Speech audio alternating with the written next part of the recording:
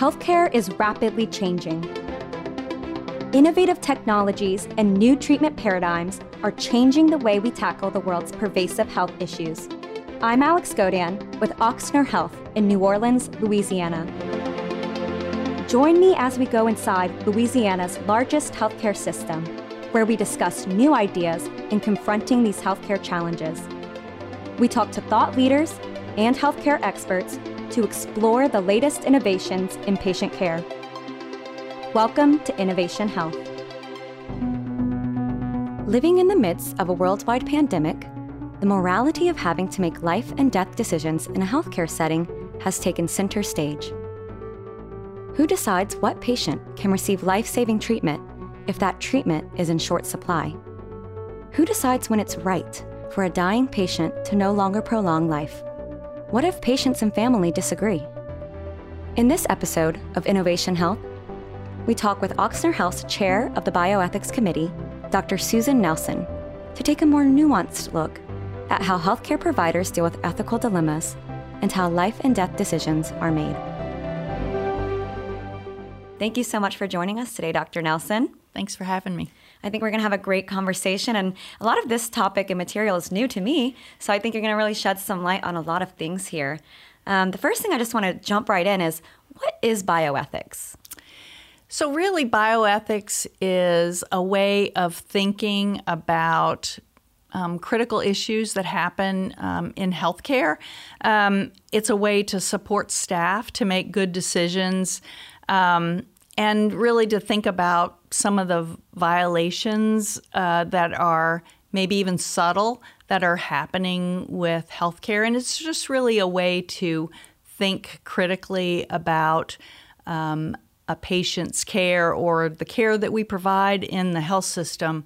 And it's to get a point of view from everybody that's involved in the situation.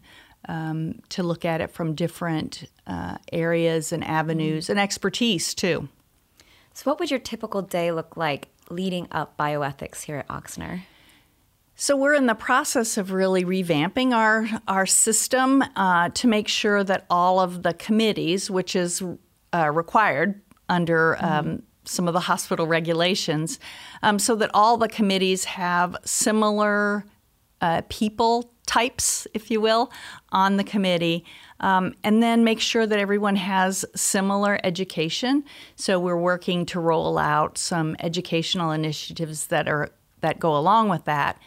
Because we're affiliated with the medical school, so the University of Queensland, and then also we have medical students and residents and other allied health professionals, we really want it to be a learning environment so that people can learn about ethical principles from early on in their training, so that they carry that forward with the rest of their career.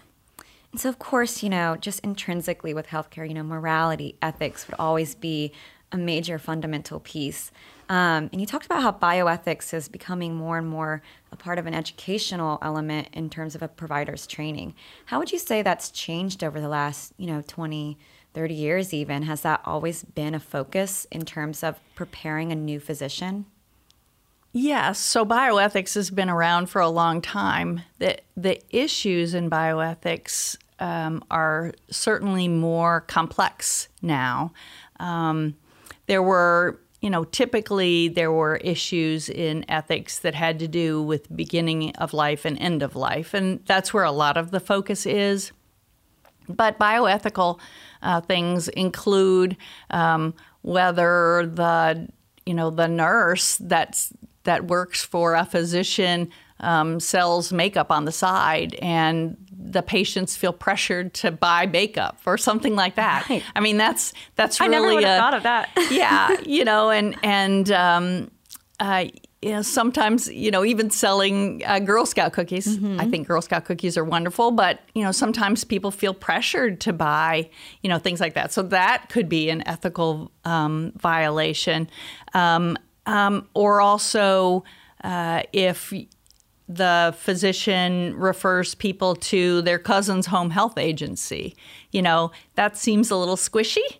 And so, that's one of those things if you think you shouldn't, you probably shouldn't. And so, it encompasses all sorts of things like that. I want to jump into a kind of a specific scenario here to kind of get the take from the bioethics perspective. So let's say we have, maybe a patient is dying and nothing can be done to save that patient's life. Who makes the decision in that case as far as life support, prolonging life? Who makes that game time decision of what should be done then? So you hope that the patient and their family have had a conversation about what might happen next, because really only about 10% of people die suddenly. And the rest of us, 90% of us, actually have a period of time, whether that's days, weeks, months, or years of chronic illness, and really anticipating what might happen next. So hopefully what happens is that the patient's scenario is really addressed well by the primary team with the family, and talk about what can be done, what should be done, and what can't be done. So we see on television a lot that people demand this or that, but if it's not going to help the patient, then we really shouldn't do it. And so there's a lot of consumer demand. They feel like they can, look up on the internet and find out what they think should be done without the clinical expertise of, how you particularly take care of a patient. There's really the scenario of sometimes people love somebody too much to let them go. And so, then it's a difficult emotional conversation. And so one of the things that we do in palliative medicine that sort of is on the ethics spectrum is really talk to the patient's family, certainly when the patient can't participate, about what they were like, what matters most to them, and then be able to put that into the context of what they would be like if they were to survive this illness. And so that actually helps people. So if you have somebody that you say, what would your dad be doing today if it was a normal day? And they say, he'd be out on the golf course, or he would be out in the garden, or he'd be riding his tractor. Those tangible things. Really, yeah. And then you can say, well, this has happened and that will never happen. No matter what we do, that will never happen. And so really getting people to focus on what is important to the person in the bed, if you will, helps people really think about, what their demands are. So you mentioned, ideally these conversations would have taken place between a patient and their family. And I think for a lot of people, for most of us, that's almost awkward to think about, or very uncomfortable to think of initiating a conversation with your loved one, saying, if something were to happen to me, this is what I'd want, this is what I would want to happen. Do you have any advice for that kind of scenario, or for that feeling of discomfort when approaching these conversations? Well, it's actually interesting, and certainly COVID has both hindered and helped in this arena, in that almost everybody knows somebody who's had COVID and has not recovered and has died from COVID. And so in that context, people really can talk about things just on the basis of what the family dynamics were with Aunt Bertha's scenario, or how everybody behaved. And I recently had a conversation with a family, and that was that. They were like, we really don't want to end up like, our cousins' family, where the kids aren't speaking to each other because of some of the decisions. And it's really that this scenario that I'm thinking of, the patient really had identified what was important to him, and the family disagreed with what he wanted done. Wow. Yeah, and so you really have to talk about these things way ahead of time, if you possibly can. We encourage people actually to have conversations around Thanksgiving, and that sounds funny, but But dinner table talk? Well, yeah, after dinner, because most families prior to COVID get together for Thanksgiving, not more so than Christmas, New Year's, Easter. It's really Thanksgiving. And so, my mother did that, said, okay, I'm getting older and these are the things that I want done. Well, it helps that I'm her daughter as well. But I actually have a nephew who's a financial planner, and he was the one who actually brought it up because of some, people argue about money in these situations. Oh, wow. That's a whole other can of worms. It is. And so, so it's important to just, to pick a time and have a conversation. Certainly there are things that happened in the media where then somebody could say, oh, I don't want that to happen to me, or I do want that, to happen to me. And so, we can use some of those scenarios. I'm old enough to say in residency, the show ER was on when I was in residency, and the reruns are on now as well. But so we literally used to watch that to see the next day in clinic what people were going to be talking about. Right? Because the scenario that they would bring up was plausible or not. And so same thing with Grey's Anatomy and some of the different shows that are on now.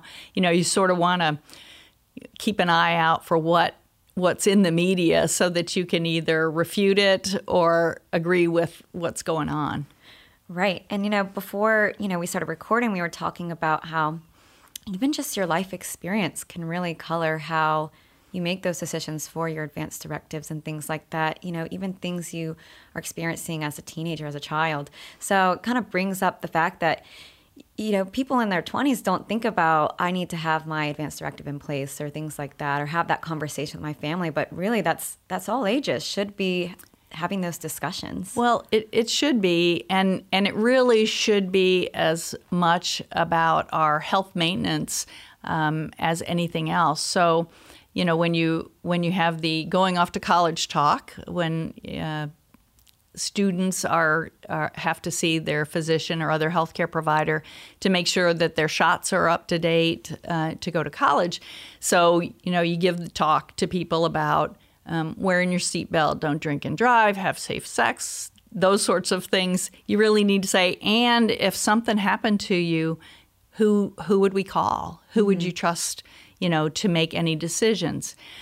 Louisiana actually has some of the best decision maker laws, if you will. So in 2014, the legislature actually identified who decision makers are. So a lot of people think it is their spouse, and actually that's sort of the third person on the list. But really, but a lot of people think it's the oldest son or the oldest child gets to make those firstborn. Yeah. So so in Louisiana, the patient always gets to make decisions for themselves, even if they. So it is written. Patient first, self. Yes, and even if the rest of the family doesn't like those decisions, if the patient has capacity. So there's two things.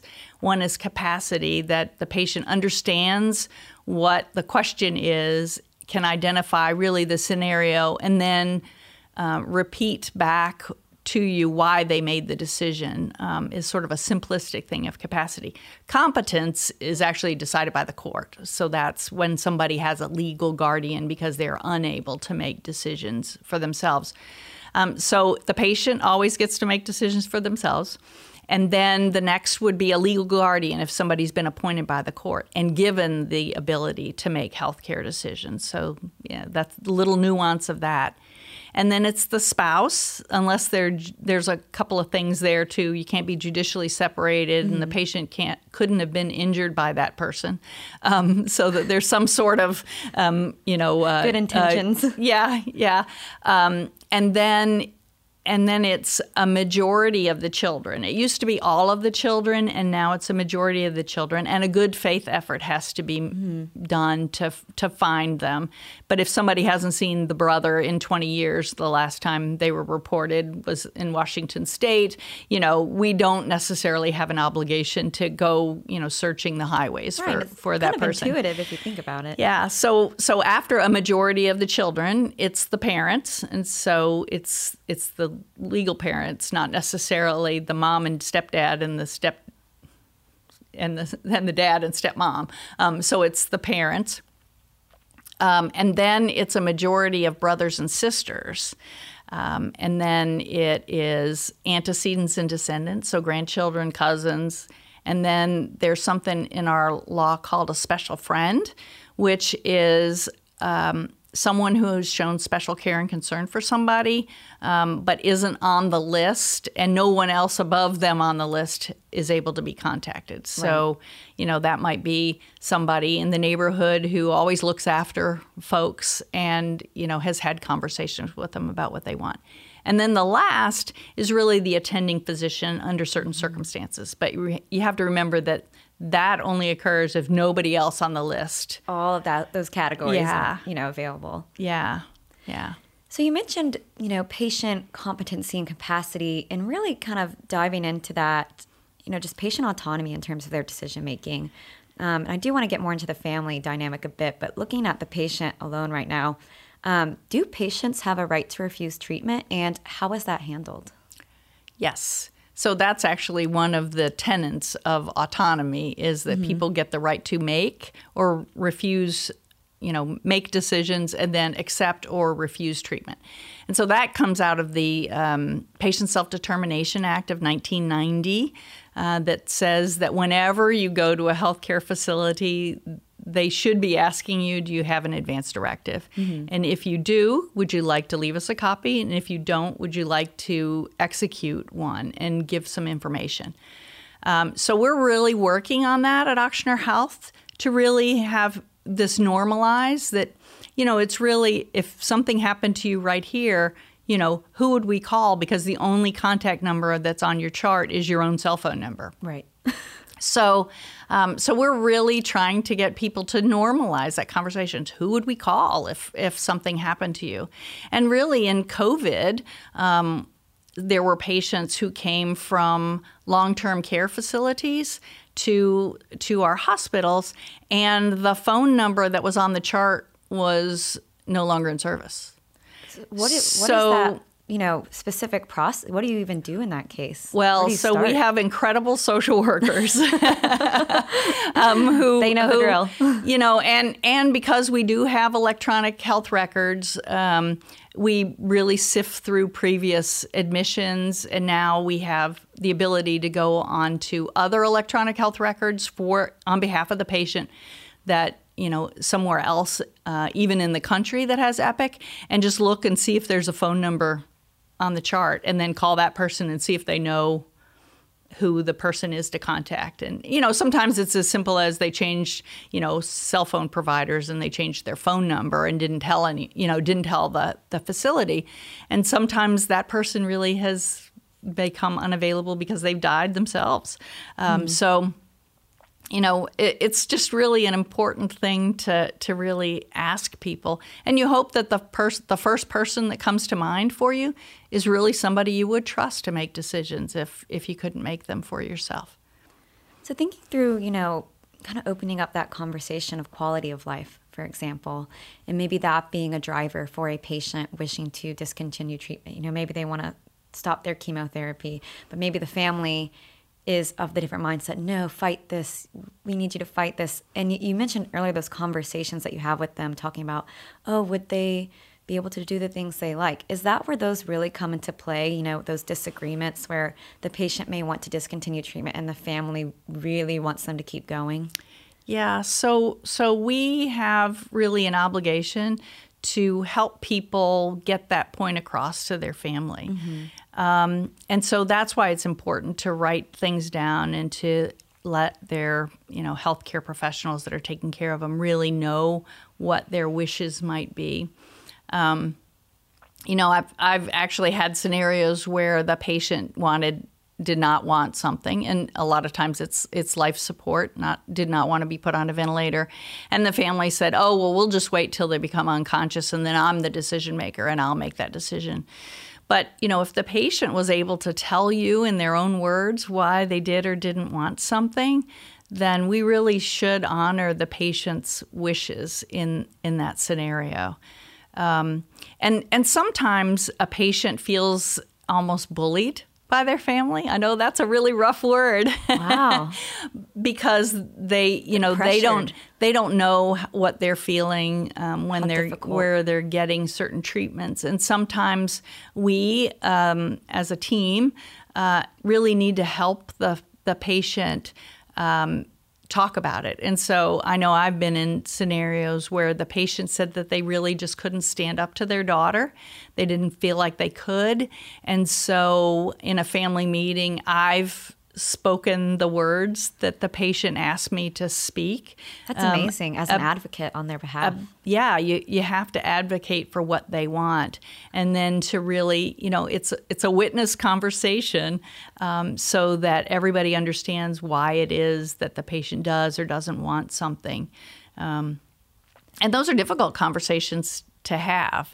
Even just from my perspective, I can't imagine being that person that sits down and is initiating that conversation and communicating some of those really, emotional items. And I know earlier, before we started, recording, you mentioned how even on a normal day, you might be calling a family at a nursing home to discuss certain things. So, it's so interesting to hear that this is something you're so well versed in doing, but I'm sure can still be emotional nevertheless, but you're able to approach it knowing you have the patient's best interest at heart. That is really what makes you, this fulfilling, is that you can really get to the heart of what the patient wants. And, we don't walk in their shoes. And so, it's really important to ask them what's important to them and what gives their life meaning. And, we don't only take care of people at the end of their life, but, the decision to have this surgery or that surgery or what the downstream effects of that are. Sometimes people, for instance, will refuse an amputation because they can't imagine what their life would be like.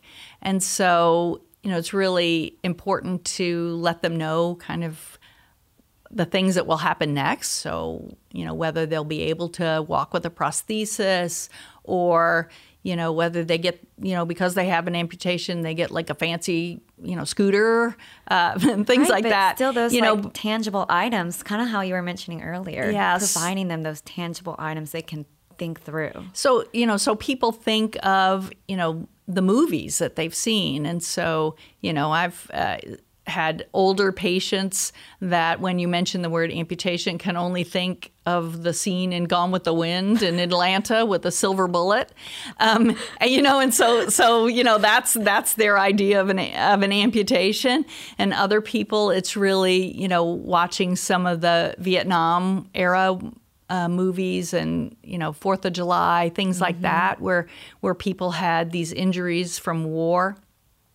And so they can't imagine that they could get the same sort of resources, perhaps, that somebody who's a younger veteran would get. So it's really helping people sort of see what might happen next and what the consequences of the things are, instead of just refusing for the sake of refusing. Mm-hmm. As we wrap up, I kind of want to just pick your brain. Are there any particularly difficult or memorable cases you've experienced that have left kind of a lasting impact on you? Yes.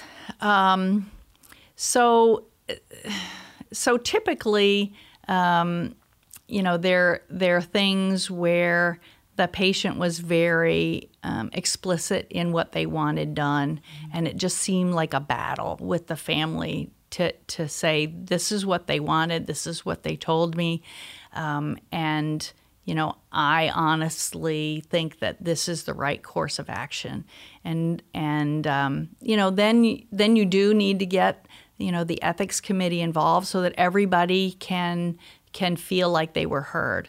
So, as a physician, you and the conversation that you have with the patient is really the single source of truth.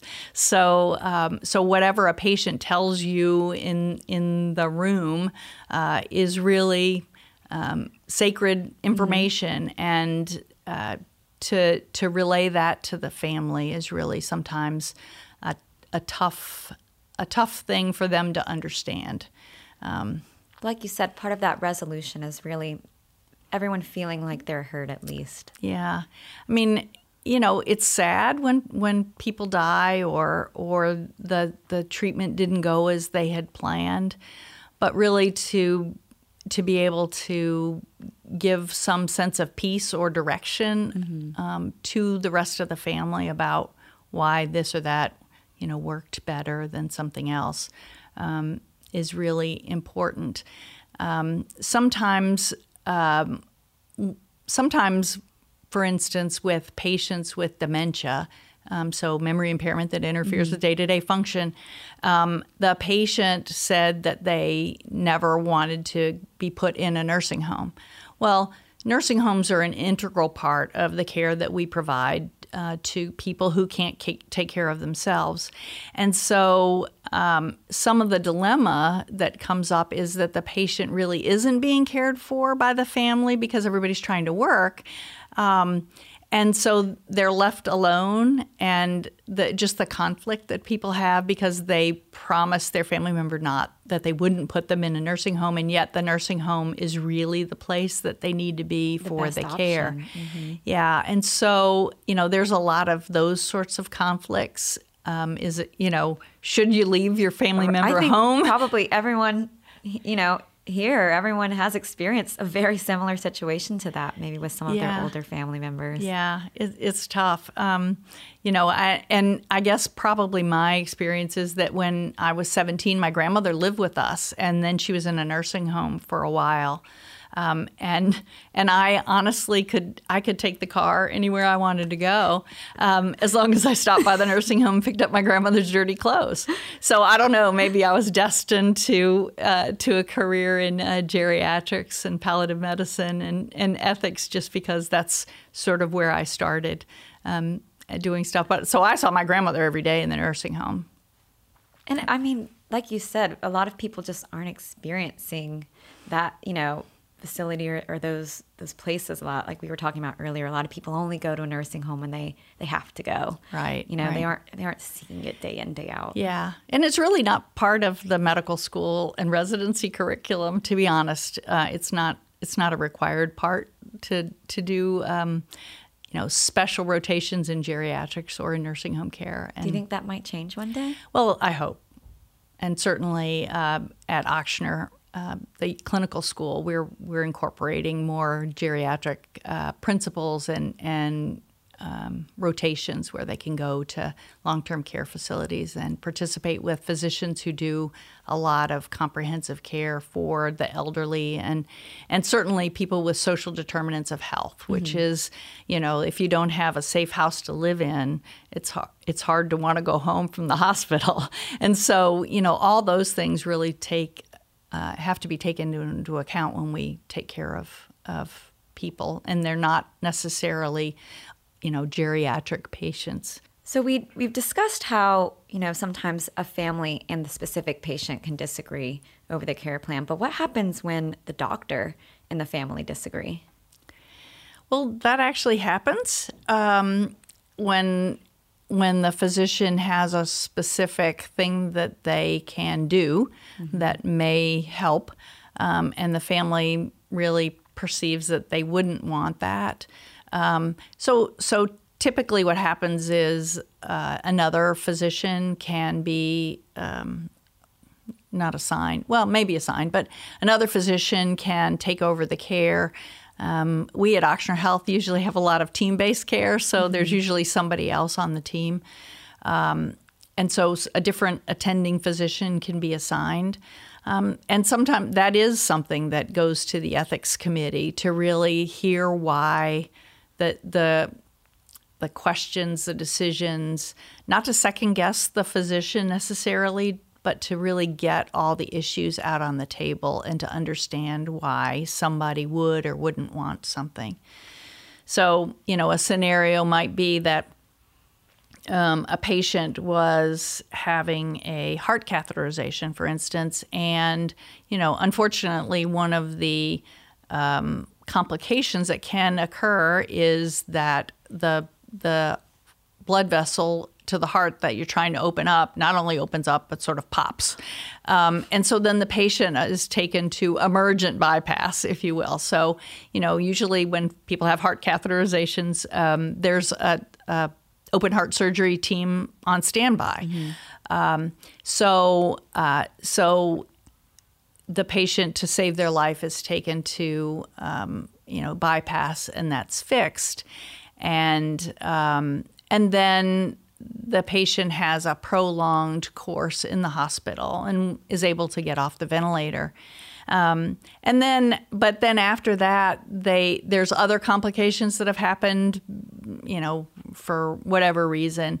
And then, for instance, the patient and the family decide that now that the kidneys have failed, that they don't want to be dialyzed, which is, can be a life-sustaining treatment. And so, having those decisions, the family say, mom would not want to be, hooked up to a machine 3 times a week, and it's okay for her to go home and live her life the rest of the time, and it may be days or weeks, but not months in that situation. And all the members of the team may not agree about that because, for instance, dialysis is a much more ubiquitous procedure that we do, and people don't really think of it as a life-sustaining procedure. And so, why wouldn't somebody want that? And so a family may say, well, that's just not how mom is or dad is, and we wouldn't want to do that. We'd rather take them home, spend whatever time we can with them. And so it's really nice in that situation if the patient can then express that. So I'm fully agreeing. Yeah. And so, but sometimes families just, there'll be one sort of odd man out. And there is also some of the physicians on the team who disagree with it. And it really is, again, hard on both sides, of course, for the family who's having to see their loved one go through this, but then also from the physician who also wants what's best for the patient and who probably truly thinks that this is the best course of action with the best intentions. So, both coming from really well-intentioned places, I can see how that could be hard on a provider, on a physician also going through that. Yeah. I mean, and we, sometimes people think that this is, that this is easy work, and there's some people that say you shouldn't show any emotion when you're doing this. But I mean, I can close my eyes and think of wonderful people that I've taken care of, and they still tug at my heart about the decisions that were made, and at the time they were the best decision that could be made, and so sort of having a framework of ethics is really helpful for people to think about, the sort of the 4 principles of bioethics of, autonomy. So the patient gets to decide what they think is best as long as they have the capacity to decide that. Beneficence, so doing good, doing the most good for the most people. Non-maleficence, so that's doing harm to people. And then justice. Justice is when there were conversations about ventilators and would we run out of ventilators and who would get the ventilators? Well, on the justice principles, it's who would benefit the most from the use of a ventilator. So all those principles really do come into effect as we talk about how to think through a problem that a patient has. That's so interesting with the ventilators. I do remember that being a large conversation during COVID. How do you decide? From a layperson's perspective, we're kind of like, well, how do you decide? We don't know the factors that go into it necessarily. Right. Well, so Louisiana does have crisis standards of care. Which helps. Which helps. Established, that and established process. And that was actually done after SARS. Really? Yeah. So SARS was really thought to be what COVID has turned out to be. So there were many really smart people and ethicists that from all of the health systems across the state that were organized by the Department of Health to really think through, allocation of short resources. And, even things to the point of,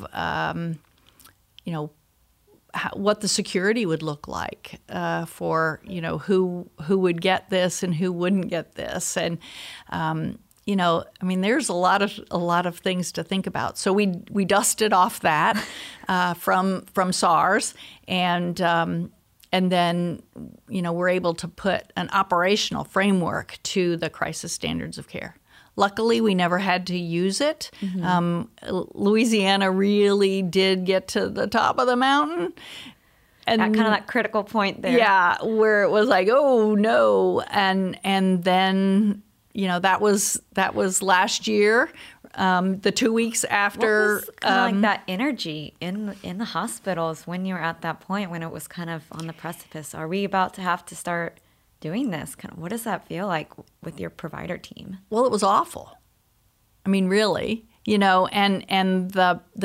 so one of the contexts of this would be that the people taking care of the patient and the people making the decisions about who gets, aggressive sort of curative treatment and who gets comfort-focused treatment was going to be made by somebody else. Okay. So that the person taking care of the patient wouldn't have those decisions, and so the other group would have been some seasoned physicians and ethicists, and approaching it very objectively, clinically. Very objectively, yeah. So there's some people that would say, oh, well, we shouldn't do this above the age of 85. Well, that's really ageist. There's some 85-year-olds that are probably in better health than me. And then there's... I was just thinking the same thing. I see running marathons. Yeah. And then, so age is an arbitrary number, and it really was on who would benefit the most. But, you see media stories of older people who, when there was a shortage of ventilators and I think it was in Italy, when I saw this thing that they said, no, please give it to somebody younger. I've lived my life. And that's a hard decision for people to make. And yeah, but there's some truth to that. If, I would think that if some, a grandmother, if you will, would if the choice between her getting a ventilator and the 10-year-old grandson,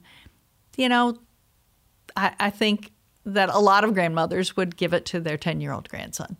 But there's no hard and fast rules about that. So that's why an ethical framework of how you make these decisions is really, really important.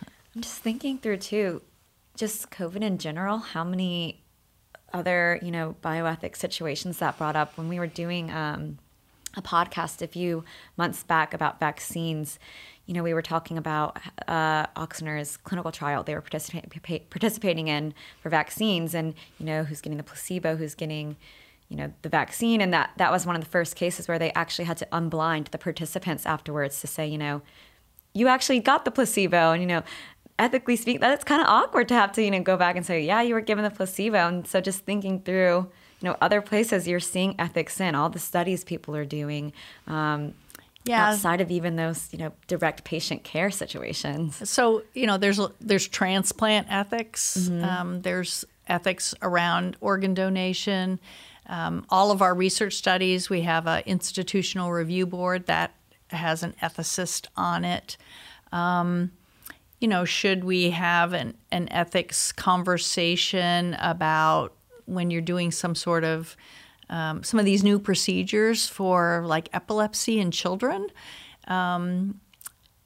Just really who gets those procedures? What are the side effects? What are the ramifications? Pediatrics is a whole different. I know. I could go.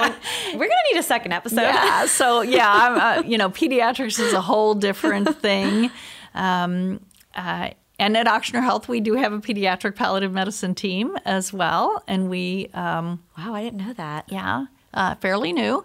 Just a growing service line here at Ochsner for sure. Yeah, it is. It's really been a big emphasis of the system over the last couple of years.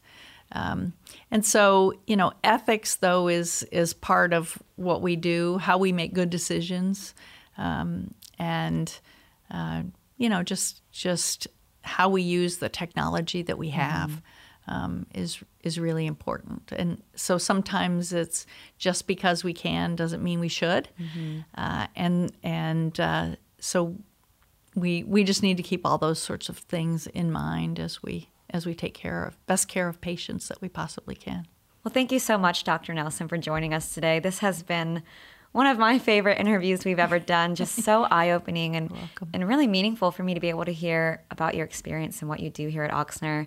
And I think I speak on behalf of all of us and all patients when we thank you for all the work, the vital work that you're doing for patients and their families. Thank you. I hope this discussion with Dr. Nelson has shed some light on how the tough ethical decisions are made in a healthcare setting. I know personally it's helped me to know that there are many well-trained and bright people out there who take these decisions very seriously and really dedicate a lot of time, thought, and care into making the best decisions for the good of the patients and their loved ones. For more information about this topic, please visit ochsner.org and search for palliative care. I'm your host, Alex Godin. Thanks for joining me on this episode, and I'll see you next time on Innovation Health.